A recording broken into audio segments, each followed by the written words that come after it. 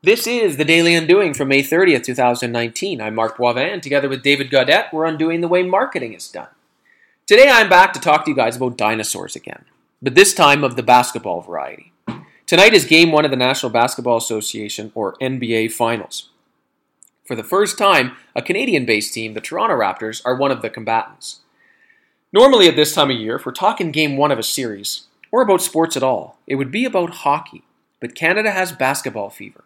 And thanks to a mix of solid and risky decisions, we are at this point.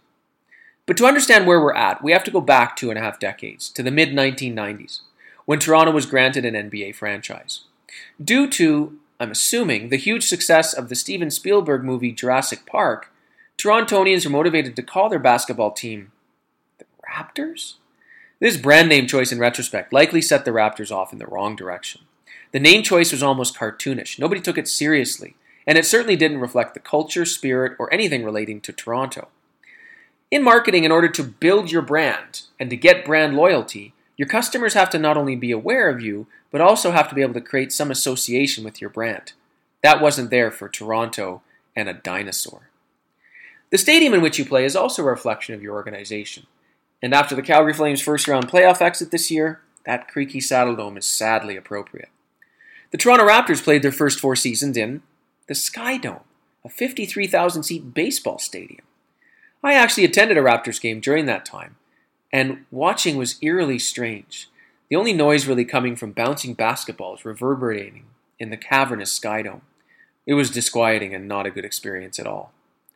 The first 15 years of the Raptors franchise was punctuated by a handful of very talented players drafted by the team, wanting desperately to leave the team. The 3 most popular Raptors up until the last couple of years were Damon Stoudemire, Vince Carter, and Chris Bosh. All of them demanded trades or left via free agency. The product on the court always had potential, but that sense of team and connection was always missing with the community. But after Bosh left in 2010, things started to change. The franchise hired a coach who would actually work with whatever draft picks and cast-offs the Raptors could attract. His name was Dwayne Casey.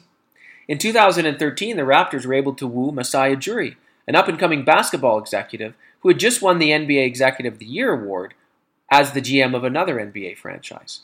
This was really the first time Toronto had ever won a recruiting war for anyone, and it wasn't even a player.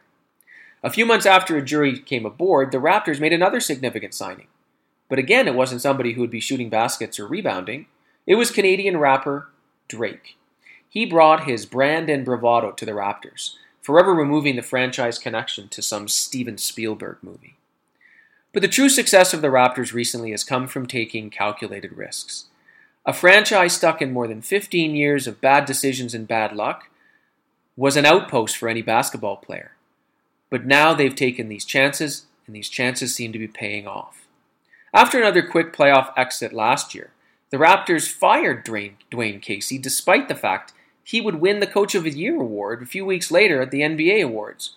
Ujiri didn't look good there, nor did he look good when he traded DeMar DeRozan, the only Raptors superstar that ever wanted to stay in Toronto.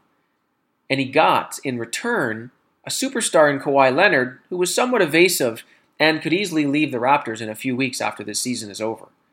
But these risky choices seem to be paying off. So as you sit down today to watch the NBA Finals, likely for the first time since the days of Michael Jordan, think about how much has changed for the Raptors franchise.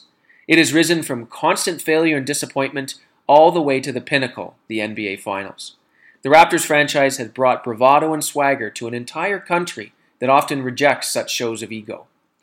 So I want to leave the last word on the Raptors to Drake, mostly because it annoys the rest of the NBA.